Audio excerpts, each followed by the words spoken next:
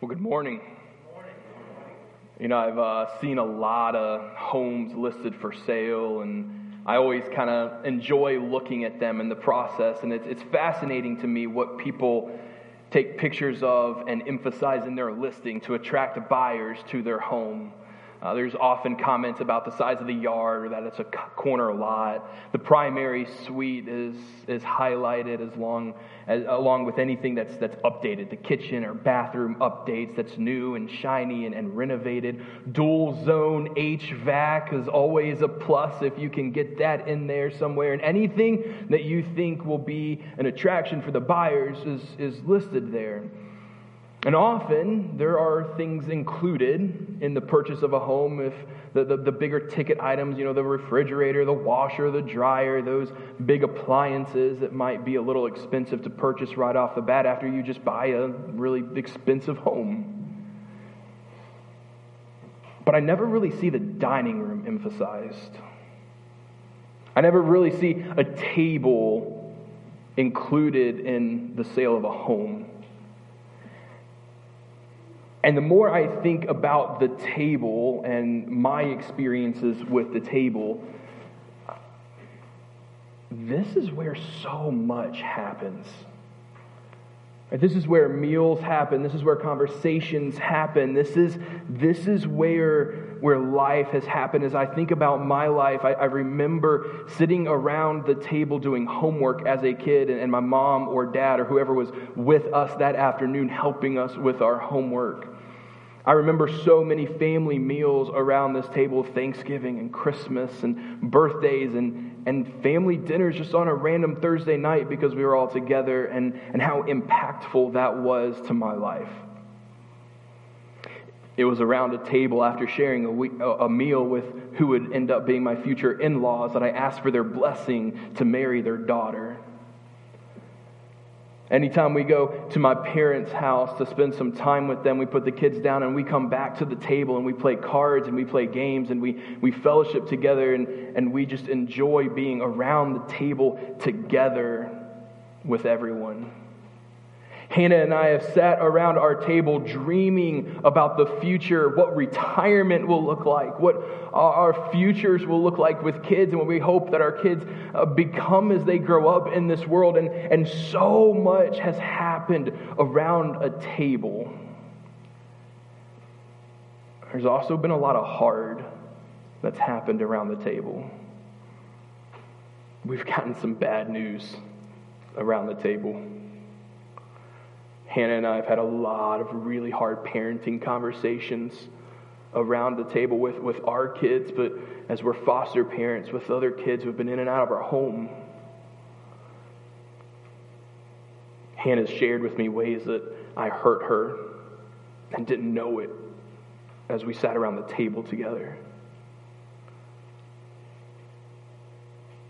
The table has become, in our family and in my life, a key centerpiece of our home.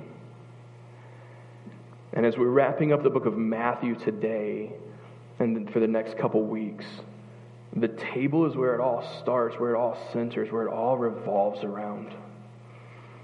For the last few months, we've been in the book of Matthew, and we've been seeing how Matthew describes Jesus and shares about his life and ministry, and everything that we've talked about up to this point, starting back in August. If you've remembered, everything that we've talked about from August all leads back to this table in this moment right here.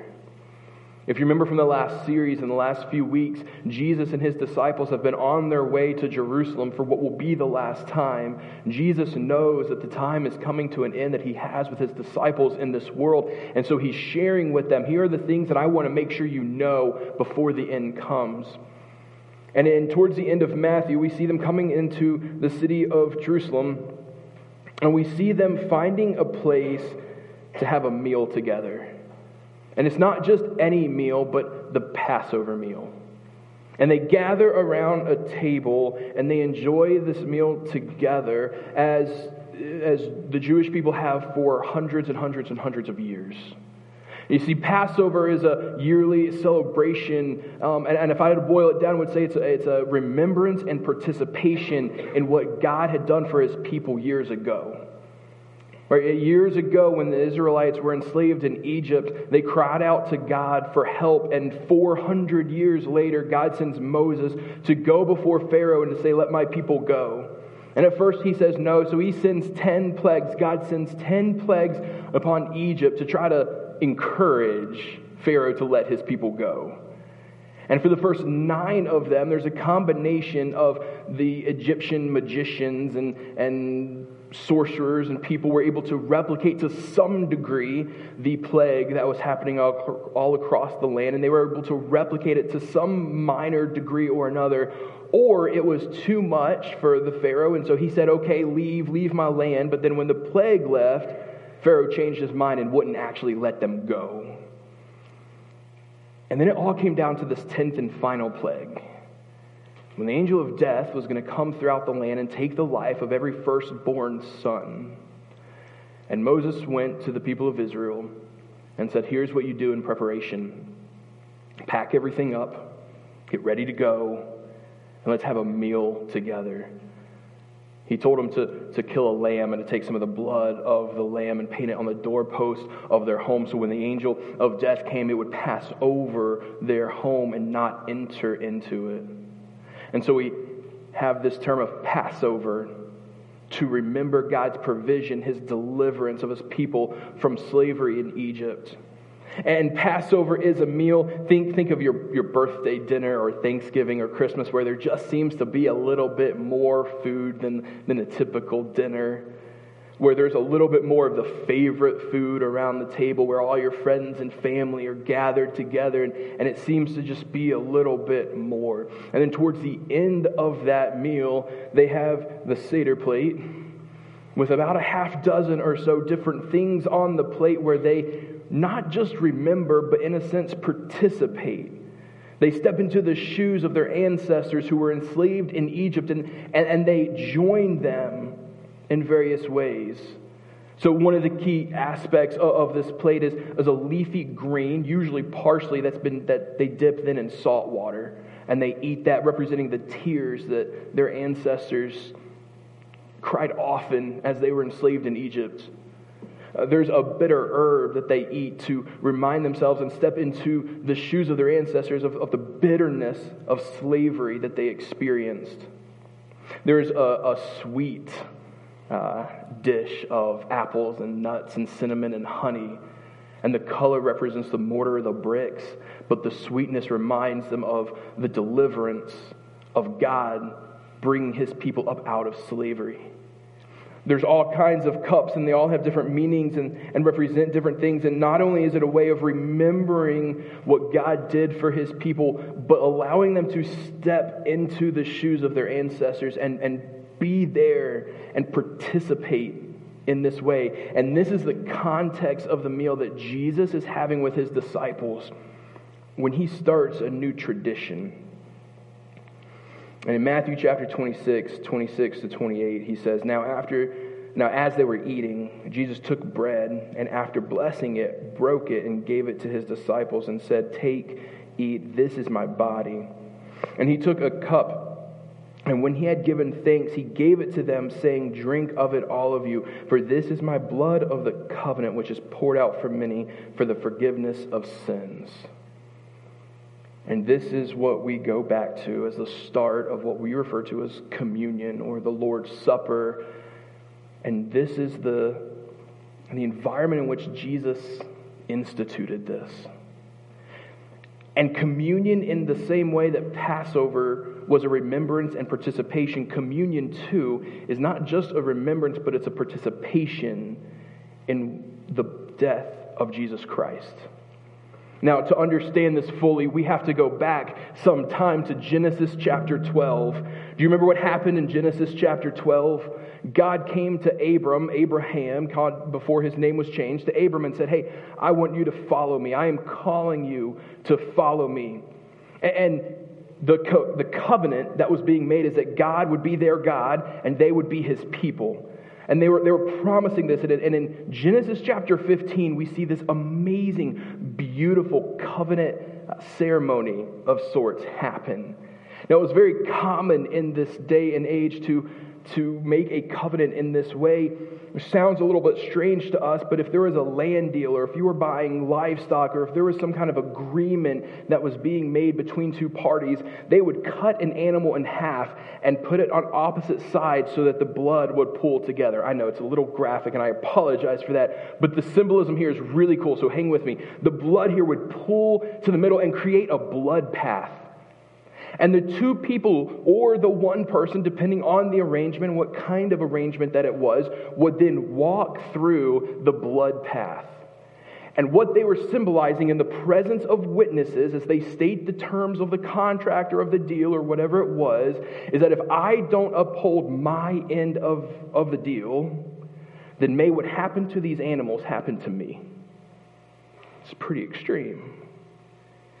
Here's the most fascinating part about it. In Genesis chapter 15, verse 12, as chapter 15, God tells Abram to do this. He cuts several animals and he sets them apart, and the blood pools to the middle. And in verse 12 it says, as the sun was going down, a deep sleep fell on Abram, and behold, a dreadful and great darkness fell upon him. And then at the moment when the individual or both people would walk through the blood path, it says in verse 17, when the sun had gone down and it was dark, behold, a smoking fire pot and a flaming torch passed between these pieces. A smoking fire pot and a flaming torch passed between the two pieces of the animal. It went through this blood path. Abram didn't go through the blood path. God did.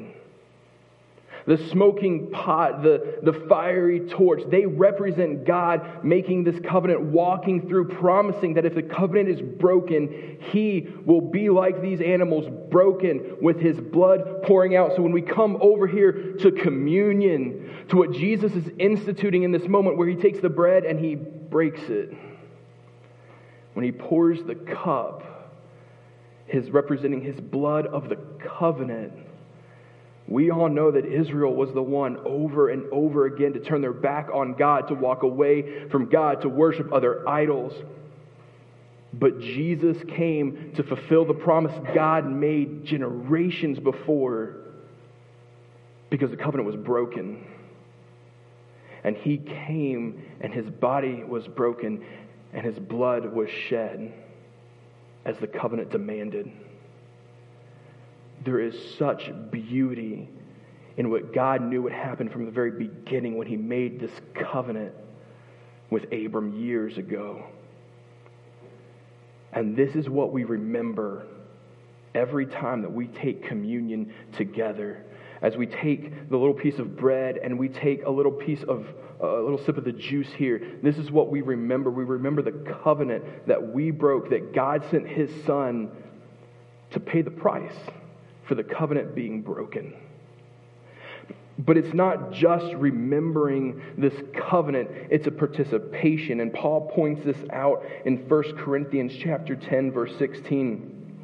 He says, the covenant, or the cup of blessing that we bless, is it not a participation in the blood of Christ? The bread that we break, is it not a participation in the body of Christ? There is this aspect, there is this truth that not only are we remembering what Jesus did on the cross all those many years ago, but we are participating in it with Him. We are participating. Do you remember what Jesus says to His disciples? That if we want to be a disciple of Him, that we will take up our cross and follow Him. That there is a participation, that we die to self, and participating in taking ourselves to the cross, dying to self as Jesus died, honoring the wishes of the Father. There's not just a remembering, but there's a participation. And the early church, guys, the early church considered this of the utmost importance. They practiced this on a regular basis, this act of communion, of breaking bread together in remembrance and participating in the death of Jesus. We get this idea in what breaking bread and communion looked like in the early church in 1 Corinthians chapter 11. Let me back up for just a moment to Acts chapter 2. So we can see how they devoted themselves and made this a crucial aspect of their faith in the early church. In Acts chapter 2, verse 42, it says, "And they devoted themselves to the apostles' teaching and the fellowship and the breaking of bread and the prayers." Right? They mainly devoted themselves to two things. If you look at how it's broken down here, they devoted themselves to the apostles' teaching and the fellowship. And within the fellowship involved the breaking of bread and prayers. When they gathered together, when they gathered to fellowship one with another, they broke bread together. They prayed for each other. They were there together in it with like-minded faith of brothers and sisters in Christ, breaking bread and fellowshipping together. And when Scripture talks about this breaking of bread, they're not just referring to this time of communion and having a little piece of bread and a little bit of juice. This was a full meal. On a regular basis, they devoted themselves to eating together. They had dinners together. In the midst of the dinner, when they were breaking bread, then they would also remember what Jesus did on the cross and participate in it by breaking bread and taking of the cup together. We see this clearly demonstrated in 1 Corinthians chapter 11, where Paul, in fact, criticizes the church in Corinth for abusing this moment and this sacred time together. He says, "When you come together, it is not the Lord's Supper that you eat. For in eating, each one goes ahead with his own meal. One goes hungry, another gets drunk." Right? This is not just a little meal. Guys, nobody was going hungry because they didn't have a little wafer in the cup here, or because they broke open a piece of bread and just had a little pinch of it. No, nobody was going hungry from that. Nobody was getting drunk from the little bit of wine in this cup. Don't worry, this is grape juice. It's not wine. Nobody was getting drunk from this. Right? This was a meal that they would have together on a regular basis. And Paul criticizes them for abusing it. He criticizes them for having this meal apart from the body, apart from the community that they're a part of. Because it wasn't just this moment that they sit back and quietly think about what God has done for them and then take communion on their own. And I can't imagine what Paul would have to say to us today that have boiled down this incredibly sacred moment of remembrance and participation into just a couple minutes where we do this individually and not together. This was not the way Jesus instituted this amazing tradition of communion into this world. Have you ever wondered why it's so hard in life to stay focused on Jesus? Why it's so hard when you go to work or when you're with your friends or when you're doing a hobby or when you're parenting or when you're dating or whatever you're doing in this moment. Have you ever noticed how hard it is to stay focused on Jesus in different seasons of life, different times throughout the week? We blame it on a busy schedule. We blame it on the worldliness. We blame it on this, that, and the other thing. But what I am more and more convinced of is the reason it is so hard to stay focused on Jesus is because we are not observing communion in the way Scripture calls us to. Acts chapter 2, verse 46 says, "And day by day, attending the temple together and breaking bread in their homes, they received the food with glad and generous hearts." Breaking bread again here involves not just communion, but a full meal together. And in that meal, together with brothers and sisters in Christ, remembering what Jesus did on the cross for us. And they did this not just once a week, not just occasionally, but daily, day by day. They were in each other's lives and they had meals together. We look at Hebrews chapter 10 that says, "Do not forsake the gathering together as some are in the habit of doing." And we say, see, you should be in church every week. You don't need to be coming to church just once or twice a month. That's not enough. You need to be here every week. But guys, we are already a seventh less than what the early church was doing because we only meet for a little bit once a week. And we don't even have a meal together. We'll say hi to a few people coming in and going out.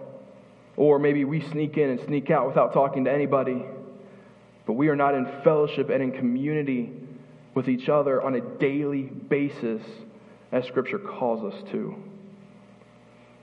Can you imagine what that would be like? if on a regular basis you had a meal with brothers and sisters in Christ. On a regular daily basis, you took time during that meal to just pause and say, guys, hey, we're just eating this meal together. I just want to break this bread in remembrance of what Jesus did for us on the cross. And would you take a sip of the drink of whatever you have with you as we remember his blood that was shed, the blood of the covenant that was shed on the cross for us? Can you imagine if we did that on a regular basis, how much more our mind would be in tune with Jesus? How much more often we would think about him just as we go about our day-to-day lives? Can you imagine what that would be like? Every week we pause at the end of the message to have a couple minutes of reflection and to remember the death and resurrection of Jesus. And while this is very important, and I am so glad we do this every single week, we're going to pause at the end today also. But what I'd like to ask you to do is just to sit and think and reflect and meditate on what we've talked about this morning. What I've talked about this morning, and this idea of communion and the connection to Passover and the covenant God made with Abram years ago, and this idea of remembrance and participation. I want you just to think about it. And I want you to take that cup of communion that you grabbed on the way in, and I want you to take it to lunch today. My guess is that you're going to leave this place and you're going to go to lunch, maybe with other people who are here, maybe with family, but you're going to go eat. And I want to encourage you, maybe if you don't have plans, to invite someone who's here to go to eat with them so you can practice this fellowship together. And then at some point in the meal, maybe when you're done with most of it or people are wrapping up eating, somebody just say, hey, we're going to pause for a moment. We're going to break bread together. We're going to take a drink together to remember the death of Christ and to participate. I want to challenge you to do that today. What I also want to challenge you to do is do that more consistently, maybe for the next month. For a whole month. Maybe it's just your own family. Maybe you make an effort over the next month to invite some other people to join you for dinner. But I want to ask that you make an effort over the next month to do this on a regular basis and see by the end of the month if you don't start thinking of Christ a little bit more often in your day-to-day life. See how it changes your thought process as you go through life. See how it impacts your soul as you live life by doing this practice on a more regular basis. Because it is so important to be in fellowship with each other and to be remembering and participating in the death of Christ. If I could for just a second, let me talk to you guys, husbands, fathers. I want to lean on you to start this. This is one of the things of what it means to be a spiritual leader in your home, because it's awkward and it's going to be a little uncomfortable when you do this for the first time, because most of us don't, right? I'll admit we don't do this on a regular basis in our home. I'm preaching to myself here. And it's going to be awkward and it's going to be uncomfortable to start doing this on a regular basis. But that is what we are called to as spiritual leaders, husbands, fathers, to do that. Lean into the discomfort and the uncomfortability here of what this moment is, to push through to what it can be, to bring us together into communion with each other and with God in this moment. If you're single or women, this is not something only guys can do. You do it too. You lean in, you lead your family, lead your children, and centering them on the table, on what it means to break bread together. Invite people over to your home. Remember and participate in the death of Jesus on a more regular basis. Father God, we are so grateful for the covenant that you made with Abram years ago, for paying the price for a broken covenant that we broke in your Son, Jesus Christ. For welcoming us all into your family for giving us this incredible tradition of communion where we get to not just remember and take ourselves back to this place, but to participate in it. To participate in the tasting of the bread and the tasting of the juice of the drink that represents your body and your blood shed for us and the forgiveness. Lord, give us the courage to do this on a more regular basis so that we can commune with each other and with you and participate in dying to self and living for you. And it's in the name of Jesus we pray. Amen.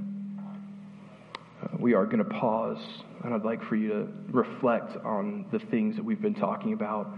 If you would like prayer, I'm going to be down here. Other people from our prayer team will be around, and then we're going to continue in worship. And if you want to talk to someone about this, please don't leave without talking to someone. Father, we lift up this moment, and we pray that your Spirit speaks to our soul, speaks life into us, and pushes us to follow you in a deeper way this morning. And it's in the powerful name of Jesus we pray. Amen.